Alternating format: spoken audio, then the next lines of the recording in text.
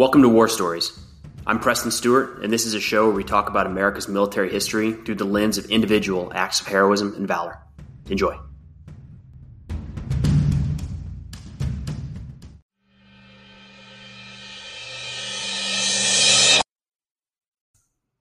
Today we have the story of Sergeant John McVeigh.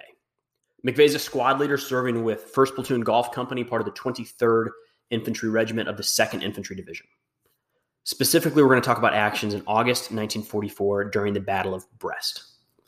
So what's going on to get to August 1944 in Brest, France? Well, to back it up a little bit, the United States is going to enter the Second World War in December of 1941. Now, something we've talked about a few times is the wait to get into the fight and how challenging that must have been. I think especially so in the Pacific, right? Japan attacked us. Germany didn't attack the United States. They declared war on the United States, and we entered, alongside our allies. But I have to think there was more of an itch to get after it in the Pacific. And there, of course, were battles. There was Midway. We had Doolittle's raid to actually drop bombs on Tokyo, and there were things we were doing, but we wouldn't be engaged in direct combat, ground combat, until Guadalcanal in August of 1942. So about 8 months. And it's interesting to think of how long that takes. I like to use the example of 9/11 and how long it took us to get into Afghanistan. And I know we were itching. Let's get them. Find bin Laden, find Al Qaeda. Let's get after these folks. And it was weeks before there were CIA officers in Afghanistan. Barely a month before Army Special Forces teams were on the ground. And that felt like it was taking a while. So it's hard to think of the feeling of waiting 8 months to really get into that fight against Japanese soldiers. Nonetheless, that was the view in the Pacific. It's going to be a little bit different story in the European theater of operations. There's going to be a lot of other combat. It's not nothing until 1944. We're going to fight in North Africa. We're going to fight in the Atlantic. There'll be naval battles in the Atlantic. We're going to fight on Sicily. We're going to fight in Italy. There's going to be a lot of combat, a lot of very deadly battles, big battles. But the event that everybody knows is coming on every side, everywhere around the world, is this invasion of mainland Europe. We know to win this war, we have to put Allied troops back on continental Europe to begin to roll back Nazi Germany, to liberate the countries that they've taken and are occupying. There's going to be an attempt through Italy. There's a thought that maybe we can punch through Nazi-allied Italy, I should say, at the time, and move up kind of through the soft underbelly. The Soviet Union, over this period of time, is going to be taking quite a beating for a while, inflicting some pretty serious damage on the German military as well. But at some point, there's going to be a little bit of a, they'll catch and then they'll start moving back towards Germany. So there's movement, at least a stalemate, and eventually movement towards Germany from the Soviet Union side. But everybody knows there's got to be a landing. There has to be a landing. We have to come in and put Allied troops on continental Europe and open a Western front. But there's a challenge because how you want to do it when you have the capability to do that and you can be successful, because if we get it wrong and we fail or we're pushed back into the sea or back across the channel to England, it could be months, it could be years before we can make that attempt again. We can't risk it. So we have to build up enough forces. We have to set the stage to make sure we have the highest chance of success when we do cross the English Channel and land in probably France, right? On June 6, 1944, Operation Overlord kicks off. Well, the night before, as Allied paratroopers drop into Normandy. But on the morning of June 6, 1944, we're going to see the main invasion force, seaborne invasion force, land on the Normandy beaches and begin this push to retake Nazi-occupied Europe. It was successful. We gained the beachhead. That was the biggest thing on D-Day. We had to establish a foothold to where we're not pushed back into the sea, and we do that. But that's not the end of it. We can't just land people on Omaha Beach and reinforce them at that beach indefinitely. That's a short-term solution. This is just the toehold. This is just getting troops onto the continent. What we need is a port. The Allies. We need a port to be able to land and resupply mass quantities of equipment. It's estimated that by September of 1944, the Allies are going to need 26,000 tons of equipment a day. You can't do that on the Normandy beaches. The Normandy beaches are temporary. They were assault beaches. We're going to tow these big concrete blocks across that are called Mulberry Harbors that kind of create a harbor. It's better than nothing, but it's still temporary. And we're even going to have issues with that, and they're not going to work indefinitely. We have to take a port. We didn't target a port in the initial invasion because that need is understood on all sides, which means that the Germans have those more well defended than other stretches along the Atlantic Wall. For instance, Cherbourg, relatively close to the Normandy beaches and something that's going to be an immediate target, but it was so well fortified, especially from the English Channel side, that it wasn't worth taking it during D-Day. We're going to have to get forces inland and start to move up this peninsula to take Cherbourg.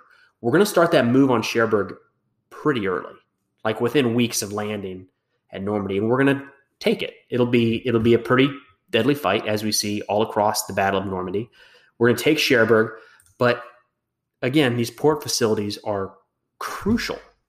Just because we have this foothold on June 6th doesn't mean we're going to be there for good. If we can't resupply our troops, the Germans can reinforce, resupply, and counterattack, and maybe still push us off the peninsula. Nothing's guaranteed in June of 1944 or July of 1944. We're going to take Cherbourg, but the enemy understands, they're smart, they pretty well destroy the entire port.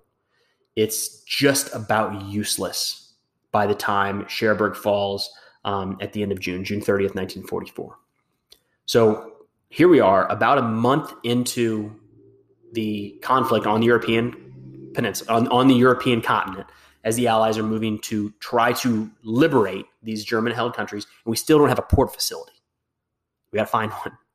This is a short-term solution, right? The idea is as we move across Europe, we can look to other facilities, but right now we got to get something. But that's a problem because the fight for Normandy is not fast. We tend to look at maps and see how this played out, and it just feels it's easy to use clean lines. And essentially after June 6, 1944, the Allies are moving towards Berlin and the Germans are moving back, right? We're just slowly moving forward. And that's generally correct. We generally advanced forward the entire time with some exceptions, but that doesn't mean that it was fast, and it doesn't mean that every day there were gains and losses in terms of progress. And after about a month's time, by early July 1944, the Allies barely have 30 miles cleared around the Normandy beaches. It's not going to work. We're trying to get to the next port facility. We're looking at Brest as we start to move into that battle. It's about 200 miles away. At this rate, we're not going to make it before we need this 26,000 tons a day that can't come in through the Normandy beaches.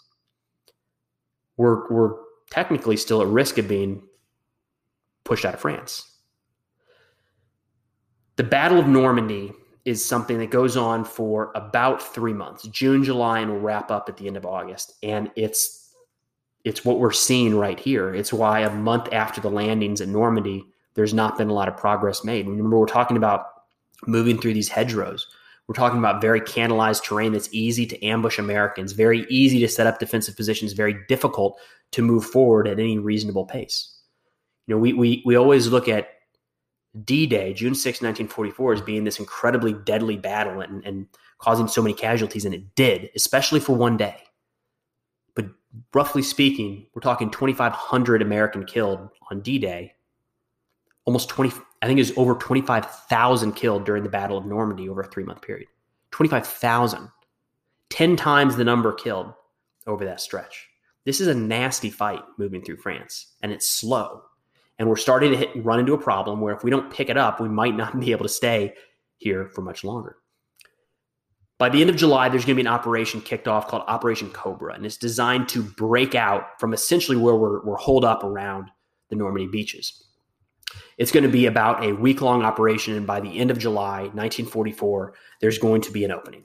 The Allies are going to exploit that opening and start to wheel through German forces as they start to retreat. So this is a big move by the end of July. Now we're going to really be able to open up movement, open up progress across Normandy and across the rest of France. But very early, let's get over there and take Brest. This is another major port facility, major city that can be used as a port, has a nice harbor, And we need that still. So we start moving forces towards Brest. We're going to move about 75,000 Americans towards the city to take it. And there's going to be about 45,000 Germans defending it. Now, something we've talked about before is this idea that, we just mentioned it a minute ago, these clean lines moving back and forth across the country, but it's sloppy. German units get left behind. Some people feel trapped. Should they abandon their post? What about these guys in Brest? They're kind of at the tip of a peninsula. They can't just give up the harbor, but they're on the verge of being cut off. What do? Are the orders clear? Should they try to fight their way out, or do they stay and defend? And you run into this issue where troops start massing there. We're talking 45,000 troops to defend this city, including some crack German units, paratrooper units. So the 75,000 Americans headed towards Brest to open up this port facility are in for a fight. And it's a pretty nasty fight. It's going to go on a little over a month. There's going to be almost 10,000 Americans killed or wounded, of 75,000 totaled. And the majority of German troops will end up surrendering. So I'm going to skip through the Battle of Brest and come back to talk about John McVeigh and his actions that kind of help lead to this successful battle. But the Americans would take Brest. They would liberate the city it was in mid-September, September 19th, 1944. But again, the Germans know what they're doing and they destroy the port as best they can. So we're going to see this pretty deadly fight for a much-needed port facility that is essentially inoperable for the time frame we need it. Fortunately for the Allies, we're going to move across Europe at a quick enough pace that we're able to find and utilize other ports, eventually Antwerp, major port facility that will help resupply the Americans, the Allies, through the rest of the war. But this major fight for Cherbourg and then for Brest ended up not doing what we needed. And they were pretty nasty fights. At the surrender of Brest, I want to get into this last thing before we talk about McVeigh specifically, but during the surrender of Brest, the American general that was going to accept the surrender, Brigadier General Charles Canham, was commanding the 8th Infantry Division. He was going to accept the surrender of the German commander. Canham was outranked by the German commander. If you line up the two rank structures side by side. So when the German commander came in, he said, "I'd like to see your credentials." And Canham looked around, pointed at his men, and said, "These are my credentials to accept the surrender." Thought, how cool is that? Nice little piece of the Battle of Brest. It ends up being a big part of the 8th Infantry Division's history, but I love that. The German military looking for some very formal answer of what are your credentials to come here and accept surrender from me, but to point to your fighting soldiers that just took the city and just beat back the German defenders and say, those are. I love that. Let's back up a little bit to August 29th, right in the middle of the fight, 1944. This Battle of Brest is going to be pretty nasty. Again, we're talking 10,000 American casualties out of 75,000 total in the fight. That's a pretty substantial number. Sergeant John McVeigh is a squad leader serving in 1st Platoon of Golf Company. His unit's moving forward, and they're on the advance, so they're not really dug in. It's kind of temporary halts, so you kind of take cover where you can, but you're certainly not digging in and building out defensive positions. And it's during this where you're susceptible to counterattacks, and that's what happens on August 29th, 1944. McVeigh and his unit are hit by a German counterattack, a fierce German counterattack. Remember, these aren't, the extras from the German military. We're talking about some of their elite units. They know what they're doing. They're warriors. A lot of them seasoned warriors. They hit McVeigh and his men quickly, violently, and at close range. Very quickly, McVeigh's whole company starts to buckle. The lines start to buckle. They start to fall back. And this is a problem. Anytime a American unit starts to fall back, it opens up a gap. Any military unit, I shouldn't just say American, in this case, American. Anytime a military unit starts to fall back and be overrun, it exposes weaknesses to the units around you, right? So this is a major problem if they can't hold their line. But they are holding the line because of 2 machine gun teams. That's it. The 2 machine gun teams are holding back the German forces just enough. And what McVeigh is going to do first is direct their fire. Now, this is a term you hear a lot in some of these Medal of Honor citations. You hear about it in military shows and movies and history and all these things. And I think it gets glossed over, and it can make you think that, what's the big deal? Directing fire. I can do that, right? Anybody can do that. Point, there's an enemy soldier, shoot him. Directing fire in this context is talking about the enemy, the volume of fire the enemy is laying down on he and his men is so intense that the machine gun teams are barely able to even look up to see what they should be shooting at. All right. The bullets landing around, the explosions landing around, and the enemy fighters closing in from every direction, it can be overwhelming. It can be overwhelming to think, where should I shoot? When should I shoot? Should I even look up, let alone get a grasp of the whole situation? So what McVeigh does as a leader in this role, he's the one who looks up. He's the one who surveys the situation and moves to the machine gun team and starts directing it. Move to your left, move to your right. The second story of that house, look down this alleyway, reload. He's directing this weapons team, right? It's a machine gun team, but he's utilizing them like as a weapons system. He's directing their fire because he's looking up, because he's taking the whole picture and he's able to do that. But that's, of course, a huge risk to himself. There's a reason that the machine gun team doesn't want to look up. It's because everybody's getting shot and killed on this battlefield. McVeigh does that for a period of time, but the enemy attack is vicious. Eventually, they knock the rifle out of his hands. He's without a weapon, except for his trench knife. And right then, he sees that some of the German attackers are about to overrun one of his machine gun teams, like almost on top of them, mere feet away. And the machine gun team, with the explosions and the bullets and the sound and the yelling and the noise, they don't know that there are a couple of German soldiers about to step into their position and kill them. So McVeigh charges with a trench knife, stands up, charges, kills one of the German attackers, turns towards the other three and charges them. Stops them in their tracks, but in the process, Sergeant John McVeigh at the age of 22 is shot and killed at point blank range. But that act bought his machine gun team's time.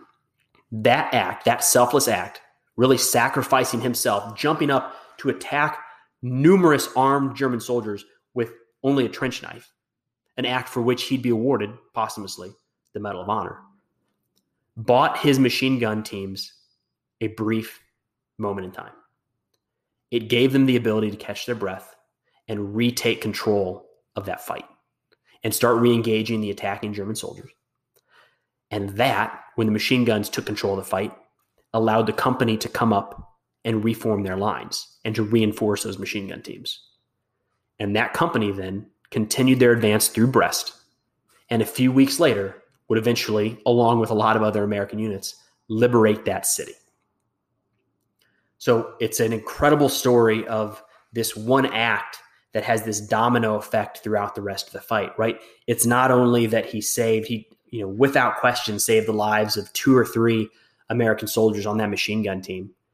How many did he save because he helped them direct fire when they should have been overrun? And if those machine gun teams are overrun, it's not just those guys. It's the Americans and the rest of the line that are falling back.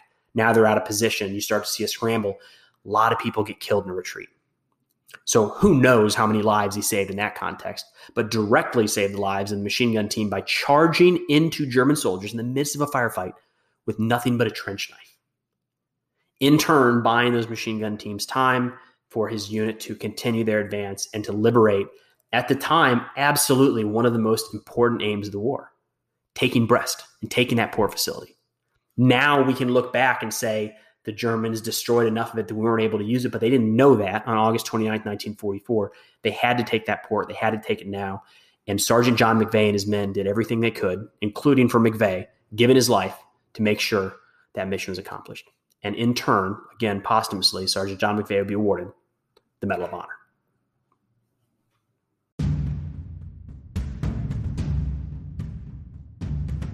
Hey, thanks for listening to War Stories. If you get a chance, it'd mean an awful lot if you could head over to Apple or Spotify or wherever you listen to your podcast and leave a review. It helps others to find the show. But thanks again for listening. We'll see you next time.